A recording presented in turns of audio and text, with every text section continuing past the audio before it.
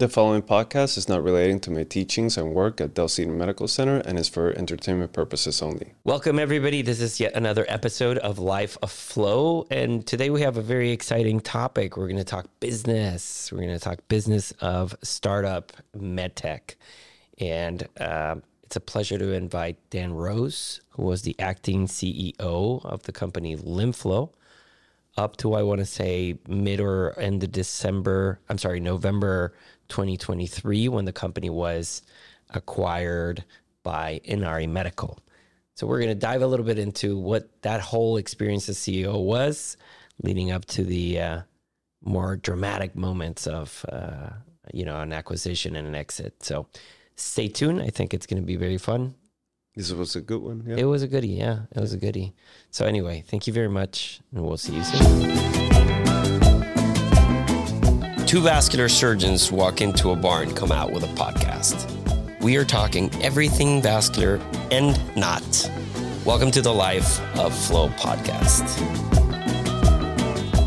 Dan Rose, welcome to the Life of Flow podcast. We are currently in Austin, Texas. Lucas and I meet up here every so often, and we try to invite some of our friends over to have some candid discussions on things that essentially we selfishly think are of interest, with the intention and the hope that some of the people out there may also find those interesting. And for those of you who don't know Dan, Dan is right now jobless. He doesn't have a job. I think so. Poor Dan. He was left without a job for really good reasons, though. Yeah. Really good reasons. Dan Rose was the CEO of LimFlow for many years and took that company to a very successful path that led to an acquisition by Inari Medical here not too long ago. Not only that, but was able to take this pretty disruptive technology to a path of FDA approval, and a very noteworthy publication in probably one of the most recognized journals in medicine, which is the New England Journal of Medicine. So for that and many other things, Dan, we want to have a discussion with you, and we welcome you to the show. Thanks for carving some time from your schedule. Thank you for having me. I'm a fan of the show. I've watched quite a number of the episodes, and it's an honor to get a chance to be here. And also, I've always loved talking about LimFlow, so look forward to the conversation. I appreciate that. So I'll just say, Lucas, where do you think he is at right now? What part of the world? Switzerland or something. How do you know this? Huh? Because he told me he lives there. Oh, you knew this. Yeah. Okay. Well, for those of you, I'm very envious. Well, I'm seeing in the background all this climbing gear and stuff, and so for those of you that don't know you personally, Dan, why in the world are you in Switzerland? How many years have you been there, and what led you to live remote from America? Great question. I asked myself how this all came about sometimes. I left the U.S. in 1999, in fact, and spent, after doing my MBA, spent 3 years in London doing some venture capital work, working in medical devices, and co-founded a device company in the diabetes space. Didn't work out well. And my girlfriend at the time, who is now my wife, and I were living together, and she was originally from Switzerland, so we decided to decamp from London to Switzerland, and I went to work directly for Medtronic at the European headquarters. And so I've been here in Switzerland since 2002, and I spent 3 years in Sweden, kind of in the middle there for Medtronic. But this is my home. I've raised 3 amazing kids here, and still married to my fantastic wife, Marta, and built a life here, but it was accidental, right? It was kind of one thing after another. And so as we built LimFlow, it kind of did it from here, and we developed a quite, virtual organization, which allowed us to hire great talent wherever we found it.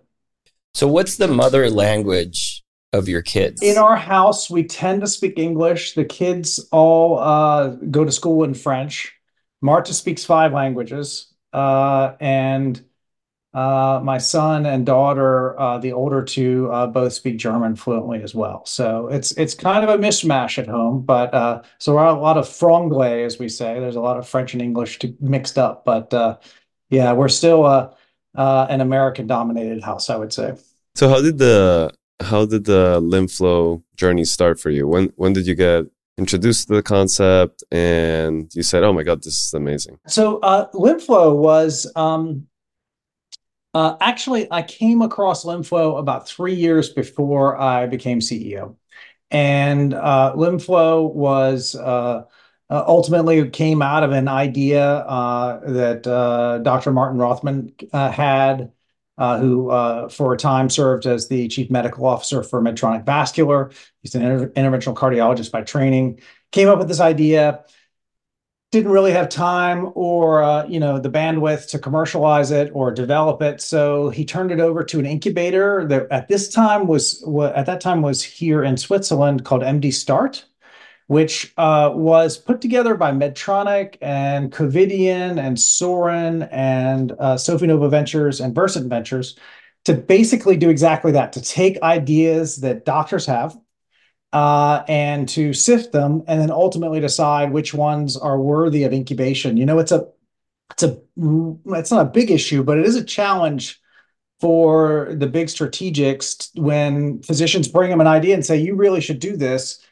And they don't really have the internal structure or capacity to take a raw idea, as it were, and take it through that delicate first period of development. And so that's why MD Start was founded. They're actually in the Fund 3 now. Some amazing companies have come out of it.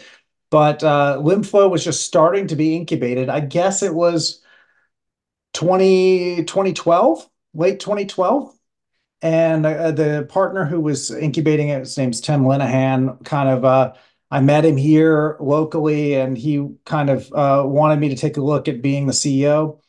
Waved a few catheters in front of me and talked a little bit about the business plan. And I thought, amazing space, amazing opportunity. A bit too early for my sweet spot in terms of my professional development, which has been later stage. So I said, let's talk next time. I ended up taking another job in the structural heart field and doing about a bunch of commercial work for the next 3 years. And I was looking for my first CEO job. And Tim popped up and said, "Hey, wait a minute. We've made a ton of progress. We've half raised our Series B, 15 million. We need a CEO. There's 0 employees. Are you still interested or convinced, passionate, ready to take it on?" And we talked a bit, and so that's where it started. It was like many things in medtech. You develop relationships, you have a lot of conversations over the years, and then people tend to come apart and then back together. Projects, stop and start, and this was one that came back to me at just the right time. And I came home to Marta and said, "This is the one." Right? I really felt like it was that I was very lucky to find it at the right time, and it fit exactly what I wanted to do. So it's been so that's about 10 years now, I guess, that I've known LimFlow, and I spent 7 years running LimFlow. So as you were looking at this opportunity, first you turn it down. 3 years later, you kind of gravitate back to it. What were you looking for? And, you initially turned it down probably for some personal situations, right? This is not the right time. This is not what I was looking for.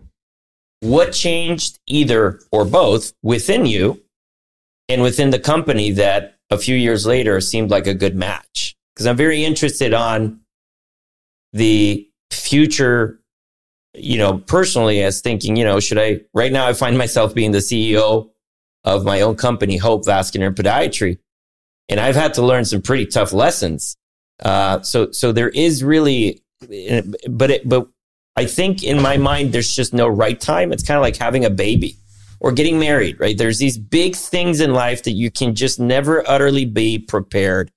So in your mind, what was readiness and preparedness, both on their side and your side, that made you feel comfortable? That's a great question. It's never just one thing, right? It has to be a kind of a confluence of events and situations that come together that make sense.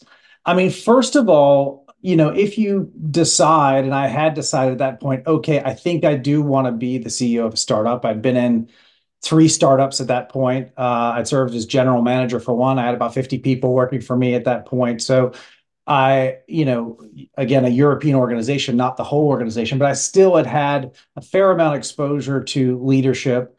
I'd been in structural heart, coronary, peripheral, a number of different businesses. So I felt like I had, kind of a reasonable scope and understanding of what the business was about. But the fact is, when you want to be the CEO of a med tech startup, almost everything you get offered is terrible, right? Because the only reason they're coming to you, an unproven CEO, is because nobody else would take it and they're out of money. All right. And so you see a lot of stuff that, basically the pitch is, well, we know it's tough. We know it's early stage, a lot of promise, but we need you to go out and raise money. And the challenge there is that as a first-time CEO, you don't really know what you're doing. Anybody who says they know how to be the CEO before they've done it is either ill-informed or lying.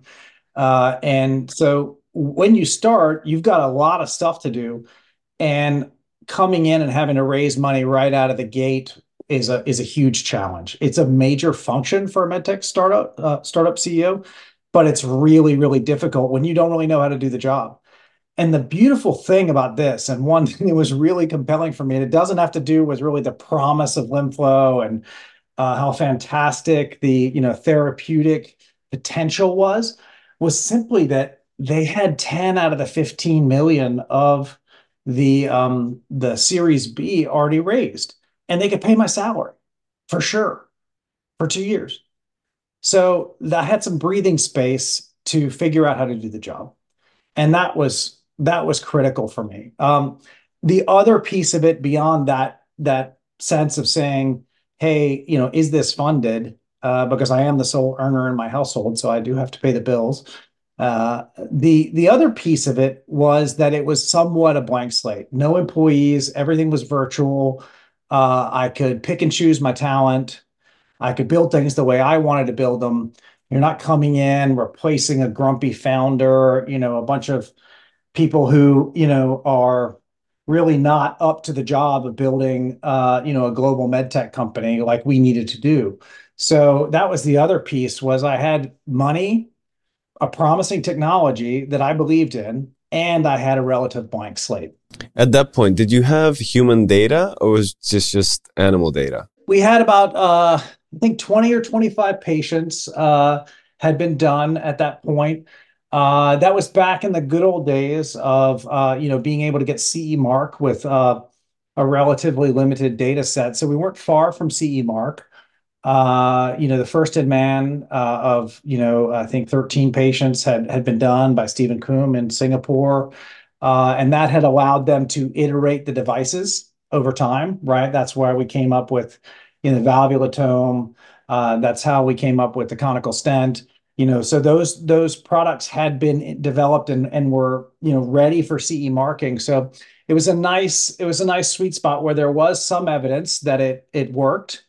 I was convinced of that. I saw my first case, and it took 4.5 or 5 hours, but I'd been in hundreds of different, I started out in CABG surgery for Medtronic. I've been in hundreds of different interventional procedures and surgical procedures. And I just looked and said, I think we can figure this out, right? It looks clumsy. It looks complicated, difficult, but I don't see any barrier here to ultimately, with time and the right people and the right partners, clinicians working with us, to make this a working procedure. And I've seen enough pictures to know that something is going on with these feet once we start, channeling blood through the venous system. So again, not enough for most people, but more than enough for someone with my background. And maybe someone who's credulous and hopeful and, you know, and wants to believe that it's going to work as well. Because, lots of smart people looked at it, tons of smart people looked at it over the years and told me that will never work. No, I've been told no by hundreds, at least 100 venture capital firms. So, there are plenty of people that tell you no, but you have to have the belief sometimes, without a whole lot of basis that it is going to work. And I had that at that time. I find that probably one of the most amazing parts of your story, which is not necessarily having a CEO role first and taking on this sort of technology, right? I mean, it's huge because it's also a rather obscure clinical indication to begin with, that there are going to be many dubious, and by the way, still today are, that are incredulous, right? That you still, they look at you like you're just, making smokes and mirrors. So, do you think that at the time, your gauge of the difficulty level to get this to where you got it was going to be such, or do you think that you potentially were a little bit cocky and said, no, I think this is going to be an easy road and we're going to get this done in half of the time it took you? Yeah, I mean, there are a few aspects to that. I mean, one, I think if you were honest with yourself about what it's going to take and how long it's going to take and how much money it's going to take, you'd never get out of bed in the morning, right? So you have to deceive yourself that, like, yes, we can do this. People are going to be excited if we do this next thing. Maybe someone will buy us if we do this next thing. You have to have be telling yourself the story that the next kind of hill climbing up the mountain, when you turn the corner, you're going to be near the top. When in reality, we all know you turn the corner and there's just another part of the hill, right? And so there is that irrationality that comes in it. I had been through a similar kind of journey looking at, because I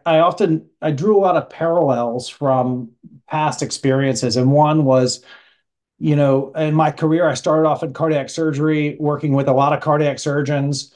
I lived through the early stages of TAVR, where I was, watching it and watching CoreValve and Edwards go through that journey, hearing cardiac surgeons say, this was crazy, you can't do this, it's never going to work, it's dangerous, and then watching it become the standard of care, right? And watching them start off with extreme risk patients. I worked for a structural heart company in TAVR, so I participated in helping enroll the clinical trial where patients were on death's door.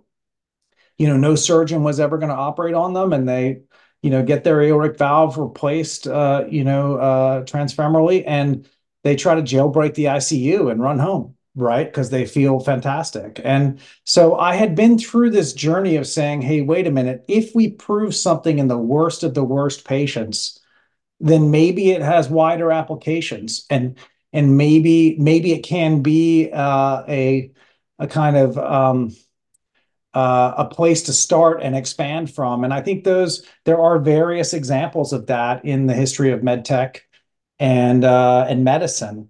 And so I looked at it and said, look, we are clearly saving some limbs that should come off.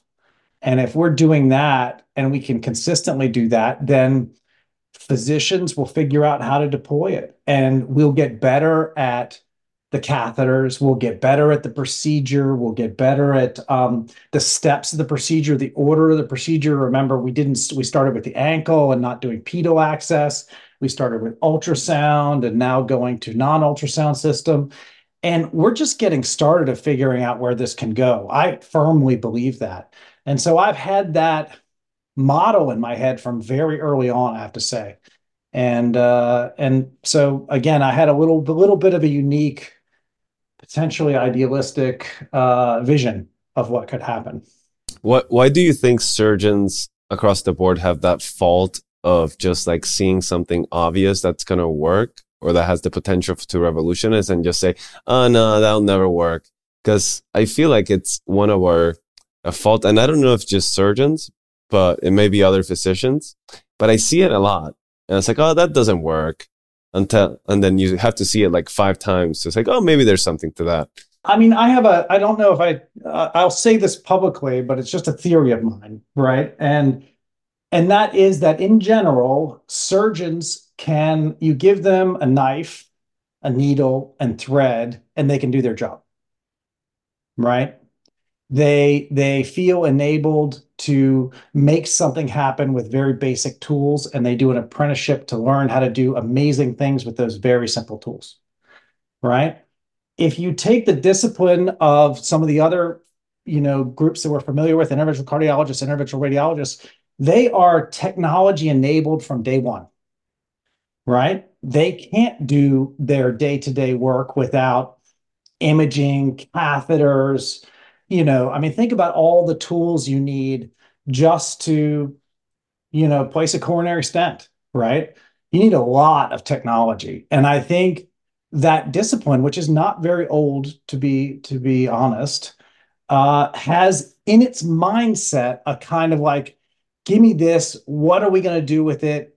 What boundary can we, where can we take this? How can we develop this? Working very closely with industry to develop new tools that can be used in the lab. I mean, I think some medical disciplines have that innately in their training, and others have a different training. And that's where surgeons sometimes bump up against the, hey, I can do this open, right? And I feel very confident about doing open, and open can be fantastic and oftentimes is the best thing. But it's a little bit of a mentality difference of having to depend on technology, which is not bad, but it's just a fact.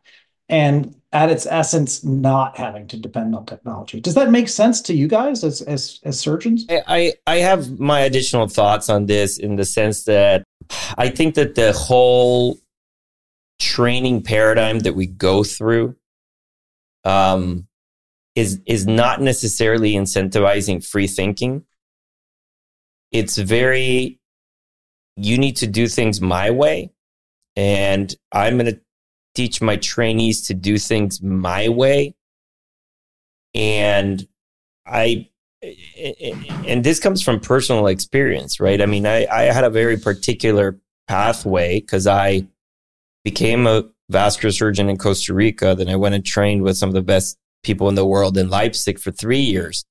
And when I decided to come back to the US, I have to go back to internship. I went from being the director of peripheral endovascular to being the intern for trauma on call. And so I had a perspective of, I clearly can probably do this better than you. But I had these older senior surgeons telling me how I should do it, and I should do it their way. And so it was very humbling, but it was painful initially, then humbling. And then eventually I said, you know what? One thing I'll try to teach trainees from now on is always training is about learning the good and the bad, and finding what makes you, what middle comfort zone is what you need, for you to find what works for you. And so, what then happens, I think, is when you're brought into this dogmatic pathway where you're blindly taught to not be a creative thinker, to not necessarily be unbiased, then you have a heck of a time trying to accept that there are these other ways in which you can do things. And I think what kicks in first is insecurity. Mm-hmm. And with insecurity, you usually shut down because you don't want to expose your weaknesses. And so a lot of guys will just block the remote idea. And then they shield themselves behind it's scientific and reasonable and responsible skepticism. Mm-hmm. And that's okay. And that's what I should do. Yeah. And my thought is, I think you're just being obstructionist to your own intellect because you feel a little bit insecure by the lack of knowledge in this arena.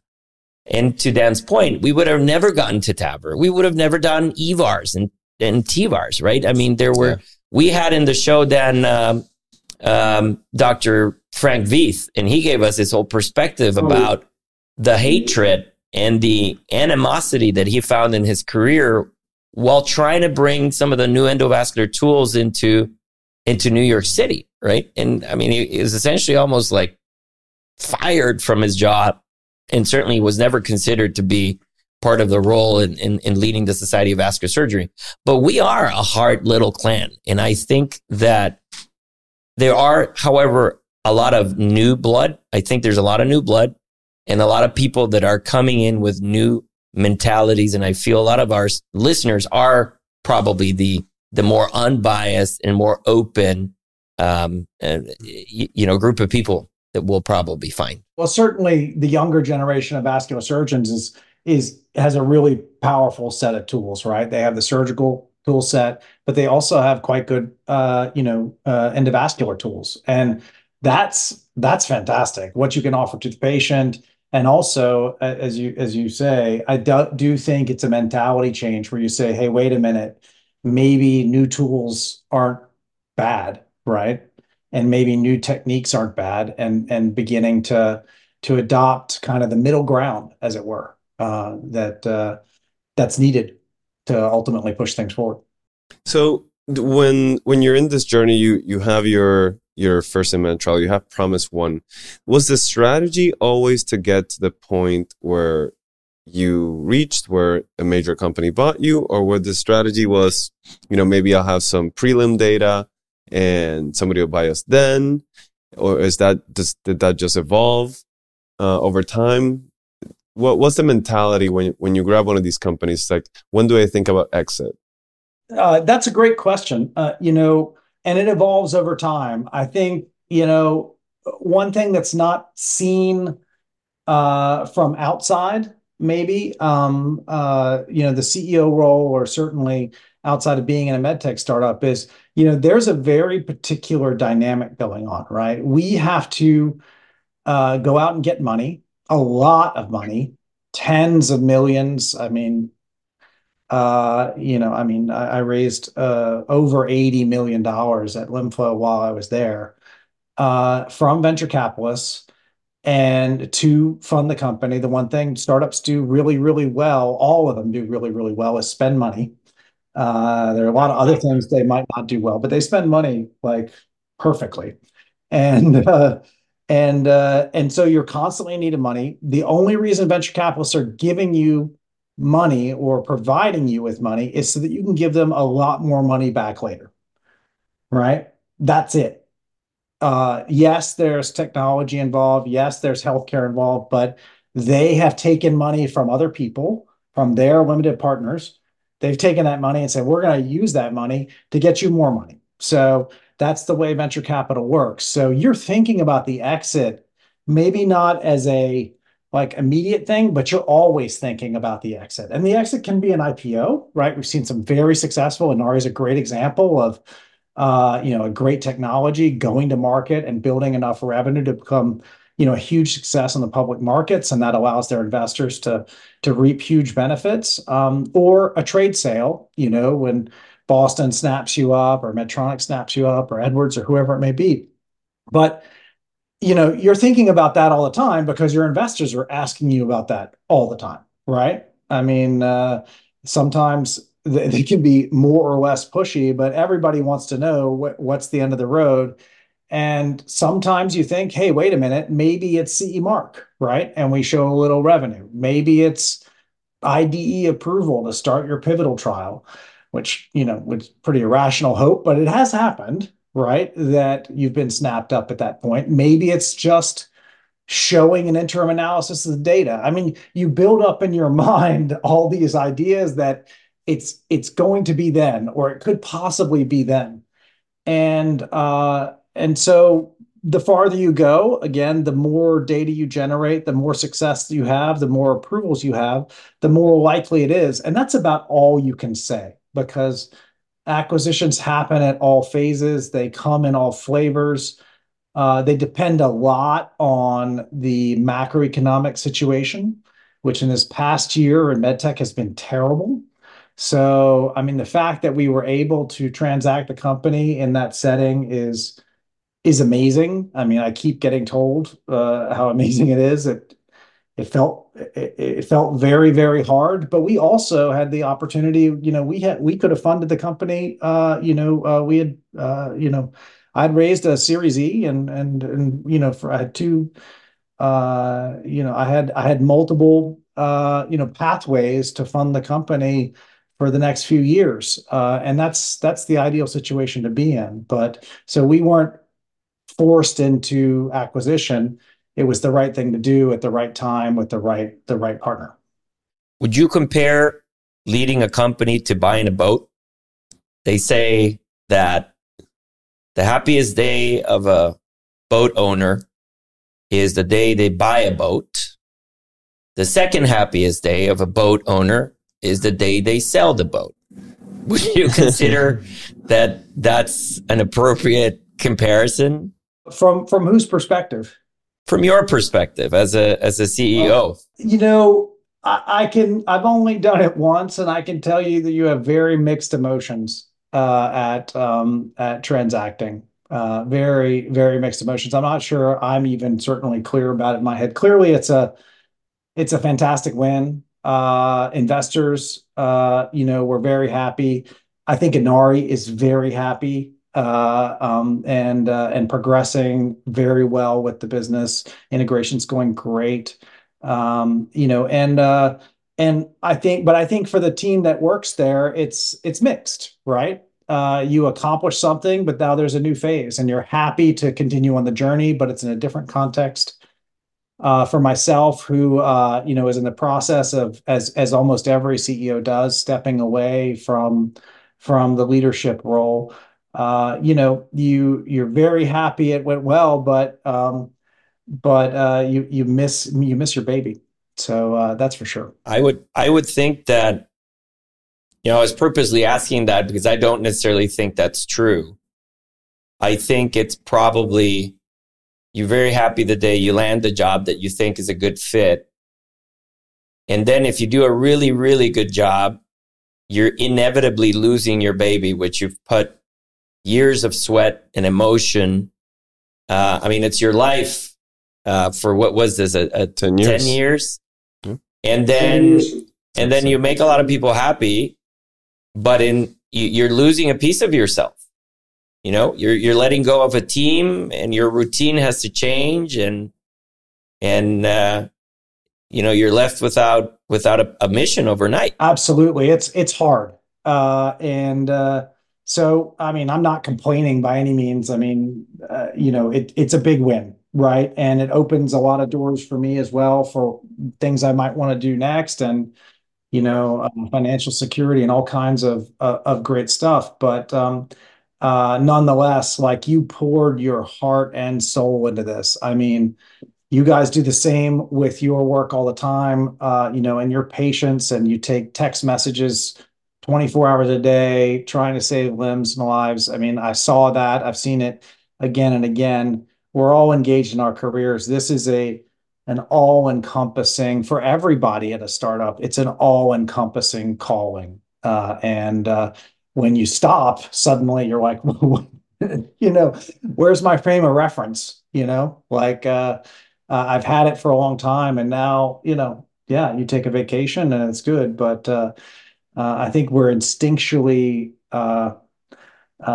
driven for action and not for repose. I was listening to a podcast with Andrew Huberman and Rick Rubin, which is it's a great podcast. And they were talking like the key to happiness is progression, because you achieve these wins, but the same way you were happy at some point by a minor win and it just went away, that can happen with great success too. And I kind of experienced that, when I finished fellowship, I was like so excited, so happy. And then I found myself, sometimes on a Friday night in my desk after a long day of work, just like typing notes and, distracting myself and kind of feeling unhappy. And I think it's kind of something that they said is like, okay, human beings are meant to progress. You're not supposed to stay stagnant. So what do you have an idea in your mind of, because it's a really big win that you just had, what does progression mean to you now? Do you have an idea?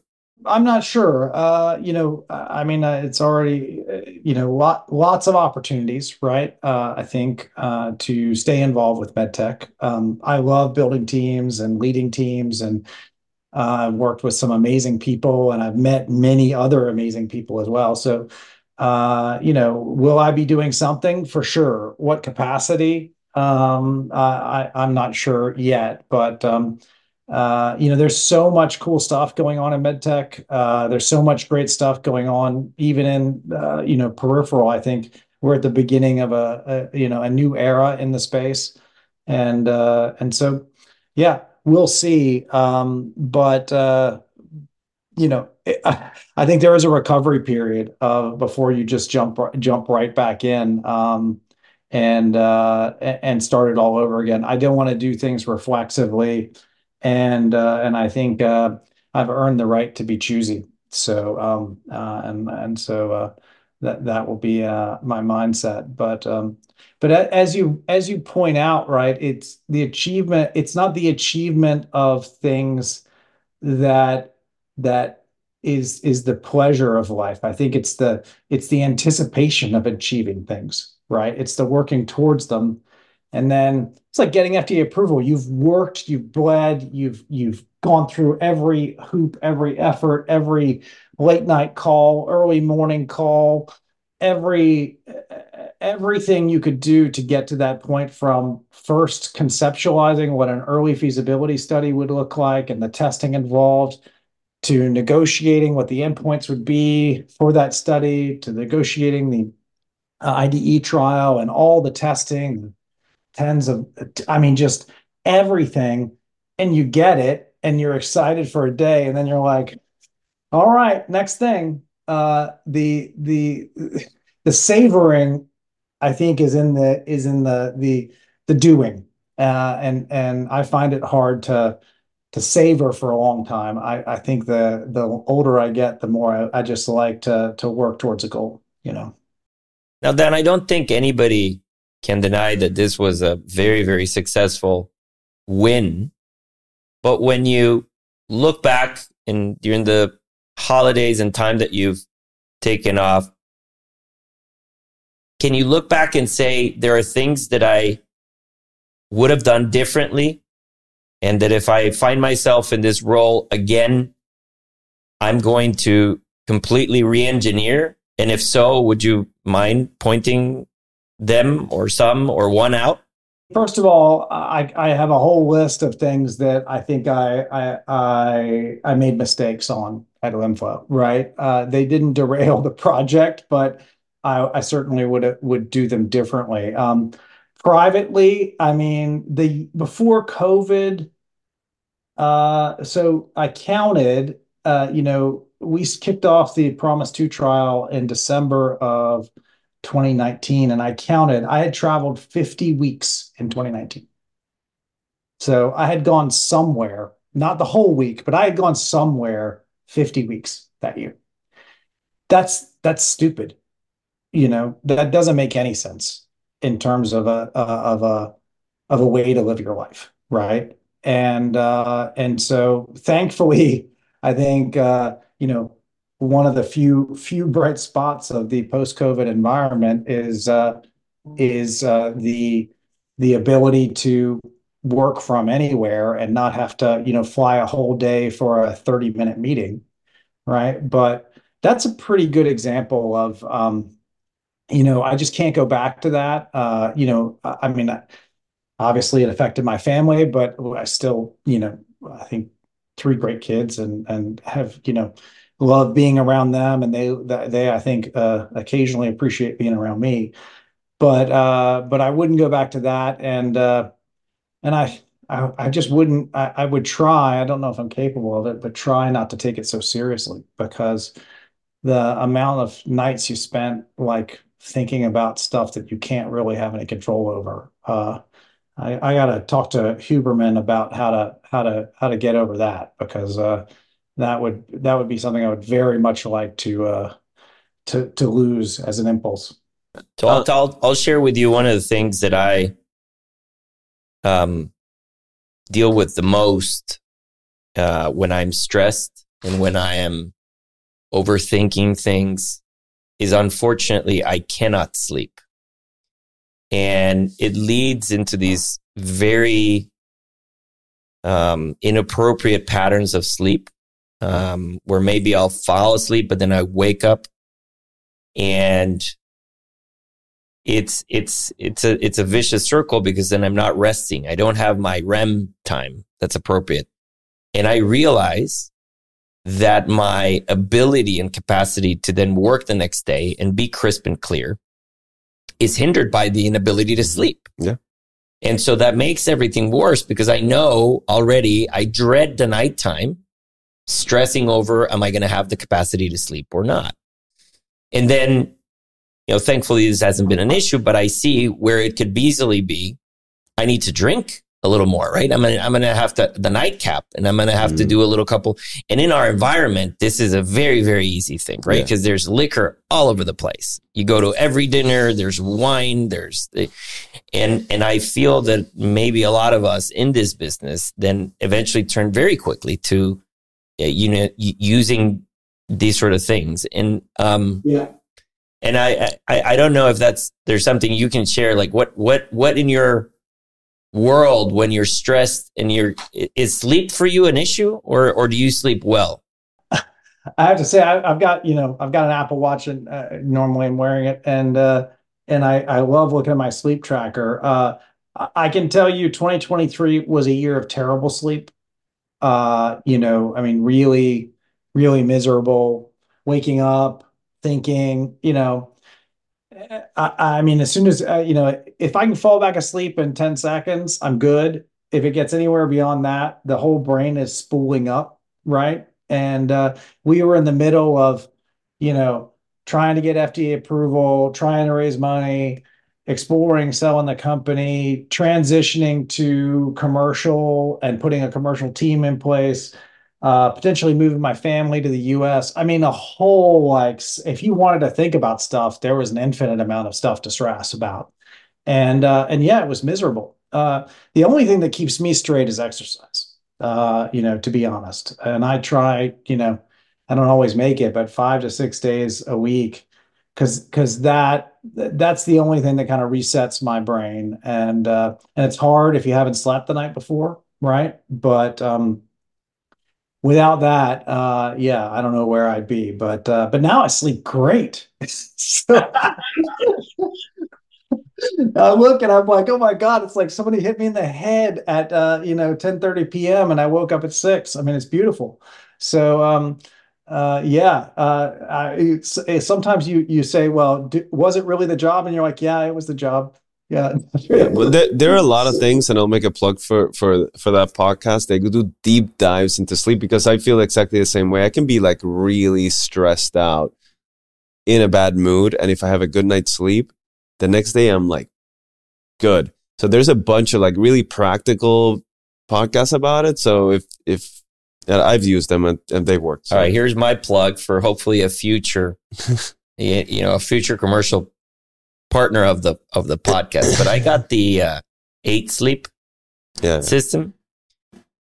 This is essentially it's a cover for your mattress. Yeah. So it transforms your mattress into a temperature control mattress. Mm-hmm. It's water-based, and then there's this very quiet system that connects and allows you for dual temperature. So your wife or your partner can have one mix of temperature sets for the night. Yours is a different one. And then it also variates, and you can add the teach, right? So it understands that when you're cold, you come out of REM, and when you're warm, you're going into it. So then during the days, it smartly adjusts. And then obviously it adjusts with the changes of climate, right? Mm-hmm. And so right now, because it's a little cold in Houston, then it's a little bit warmer. Mm. But also there's an app that then tracks everything, your respiration and your REM and all this. So it's a great feedback. And if you want to even empower the app and tell them how much coffee you had, or is it a stress day? Did you do sports or not, to Dan's point? And then it starts giving you all this advice. So, I don't know, for high stress individuals, and I think in our podcast, probably a lot of our listeners are, go consider looking into, getting one of these smart mattress covers. One other thing, I can't believe we're discussing this, but in wintertime, I'm always excited this day happens. My wife brings out the weighted blankets, right? And so these are like, heavy comforters, right? And there's something about like that weight on top of you, and it doesn't work very well when it's hot outside, right? You have to kind of put them away in summer. So maybe not a solution for Houston and Austin, but there's something special about that weight on top of you that takes you back to childhood, and for me that really does trigger some great sleep. But and no electronics, obviously involved with that. It's just heavy. So, well, I'm really curious about your dance partner in this, Inari, because when I heard about it, it didn't make sense in my mind. I was like, because they're mostly known for venous pathologies in my use, right? So what, on their perspective, why going after LimFlow was a good idea, do you think? If you can comment, if you can't, that's fine. And maybe expand towards what the relationship was, because I think this is public information that they had a seat at the board for a while silently. That's out there. I've seen it in a couple communications. So how did that relationship develop? And to Lucas's point, how does it make sense?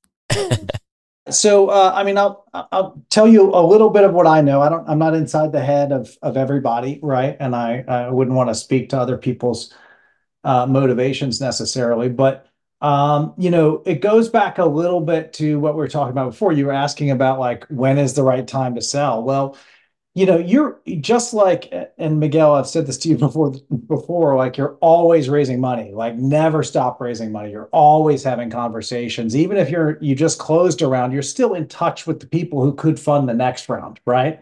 And the same is true with your discussions with strategics, where I think if you're doing it right, you're consistently engaging with the people who could be potential acquirers, right? And over years, right? Really from the very beginning, I was looking at some notes this morning of board minutes from the year I started, and I had like all the strategic I talked to within 4 months of starting the job, right? So those conversations are always ongoing. I actually had worked with Drew Hikes, who's the CEO of LimFlow, back at Medtronic back in 2002, 2003. We didn't work in the same group, but we were young guys. He was working in coronary vascular, I believe, and I was working in cardiac surgery, but we were kind of in the same cube zone. And so we've known each other a long time. We used to catch up every once in a while. And so that evolved at some point into a conversation with, some of the other Inari senior management. And so just like we were doing with everybody else, we were having chats with them, updates with them. And I think at the end of the day, what resonated from LimFlow's perspective with Inari is their culture and their history is very similar to what we have. They took a technology and a pathway that not a lot of people believed in. It is a true market development story.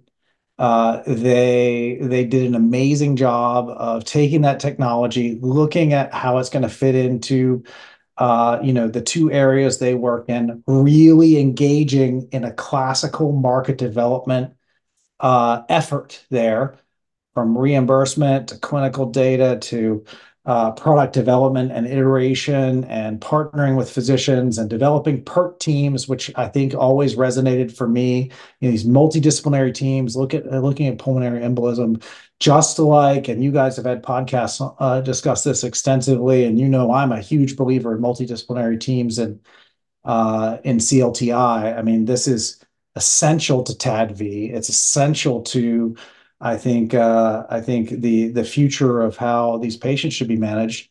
And so we had a lot of commonality in how they looked at developing a market for a new technology. Now that may seem weird to non-med tech people who are like, well, it's a different device and a different space, but the way you think about going about it, even if it's in a different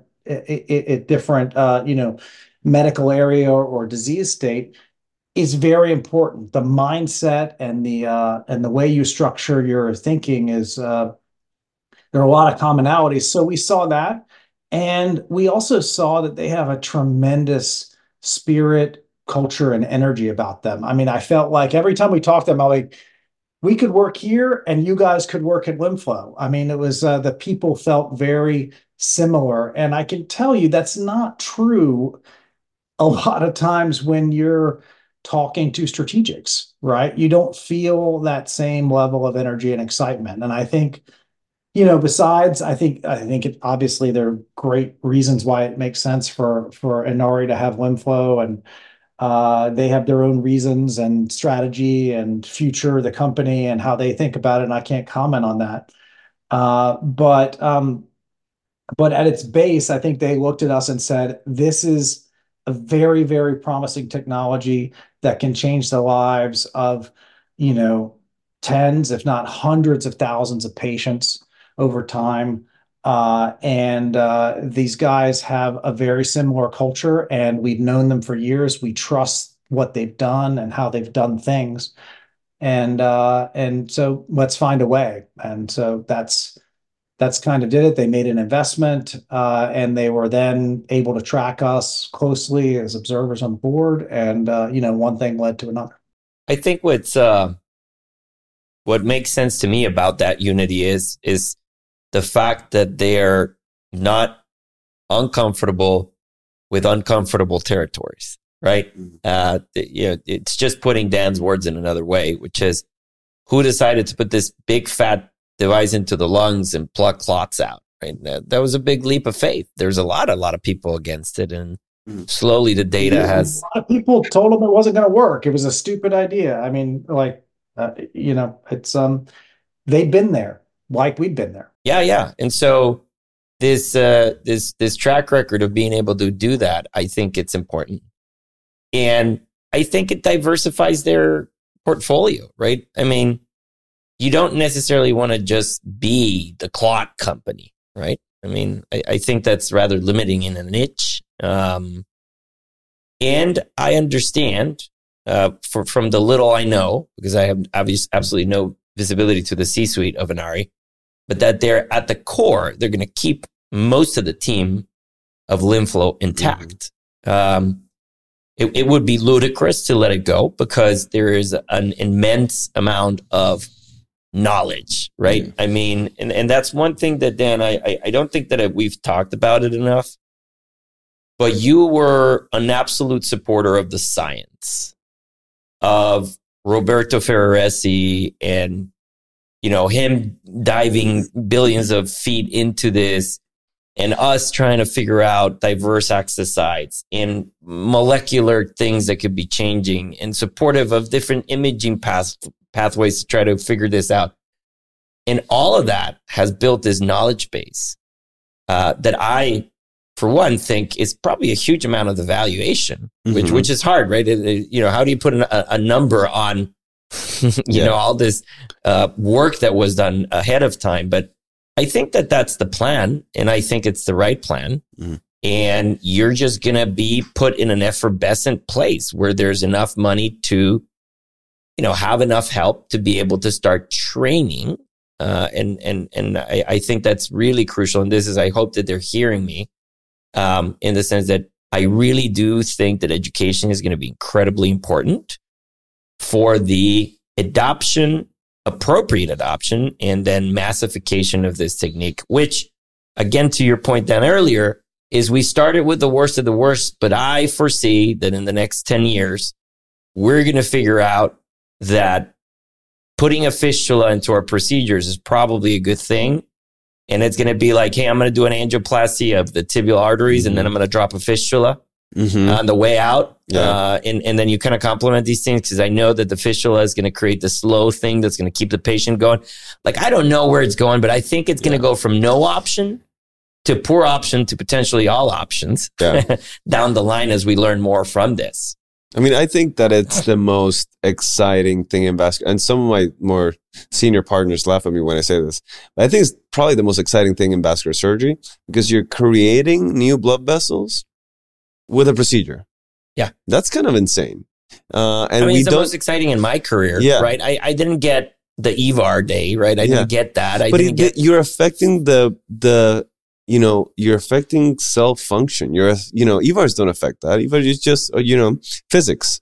This is you're going to changing, gene expression. Yeah. That's crazy. I think it's going to be interesting to see where it goes. Dan, I'm very excited of where it can go. I'm sure in a free market, in a capitalist America, there's going to be other people, right? Other companies that are going to try to see this and learn from this and figure out some other things. And the thing may just explode in many ways. And maybe we'll start using it for things like upper extremity ischemia. Maybe there's a role for other organs in the body. Like, I don't know. Where do you see, from your perspective, then, where sky's the limit in the arterialization world as we get close to the end here? I mean, I think it's like you. I don't know, right, where it's going to end up, but I do think over time, with technology development, tons of clinical data, all the thoughtful things we have to do over time, but if you can create a fistula that stays open and provides an adequate level of pressurized arterialized blood, without steel, without compromising anything else, right? If there's no downside to it, right? Why wouldn't you do it all the time? Yeah. That's my fundamental thought. Now, we clearly aren't there yet, right? And we don't know exactly, we don't know many things about, and I listened to your DVA rant 1 and 2, right? Marta had to listen to me driving the car and listening to it. And she's like, hey, these guys, should we not talk about med tech as well in our private time? But there's a lot that we haven't figured out in terms of, flow volumes, pressure, where and when and how. We know what we're doing with LimFlow and TAD-V works, right? And the vast majority of time, we've established the floor of where we can be, but we have not, in the sense of, we know we can be this good. How much better can we be? There's so much opportunity to get better at it. And it will not come just from technology, right? It'll come from physicians, right? Figuring out better imaging, better techniques. It will be the learnings that we need to collect, the community needs to share in order to take it forward. But it's the beginning of a journey, and there's so much to be done. We all know that in many ways, peripheral doesn't do a good enough. The technology we have don't do a good enough job of, a lot of times we're just pushing the problem down the road, and frankly, not very far down the road. Right. And hopefully this is a pathway in the armamentarium to create a more sustainable effect. Right. And you've seen some of your patients. I think both of you have seen patients who are out years, right, with warm feet. We were discussing about putting together some pretty far follow-ups of now rounding in the 3 years mark, 5 years. Yeah, 5 years. Yeah. Oh, well, Dan, we could probably talk for hours. Unfortunately for us, we only asked you to carve 1 hour. Fortunately for you, you don't have to talk to us that long. But we appreciate during your this beautiful time where you're relaxing and getting back to your sleep. From both of us, kudos on a job well done. Thank you. Also, from our patient standpoint, everything you did is helping us help them. And for that, we feel very blessed and very honored to have. Thank you so much for the conversation. I hope I can see both of you in person, and we can actually, like you have tried to set the tone here, we can sit at the bar and catch up and discuss exciting things for the future. So, well, that's how the podcast started, and that's how it's going to continue. So we look forward to having a beer with you also soon, somewhere in the world. Otherwise, pura vida, and we'll be talking. Okay, man? Thanks. Thank you much, Dan. Thank you. Take care.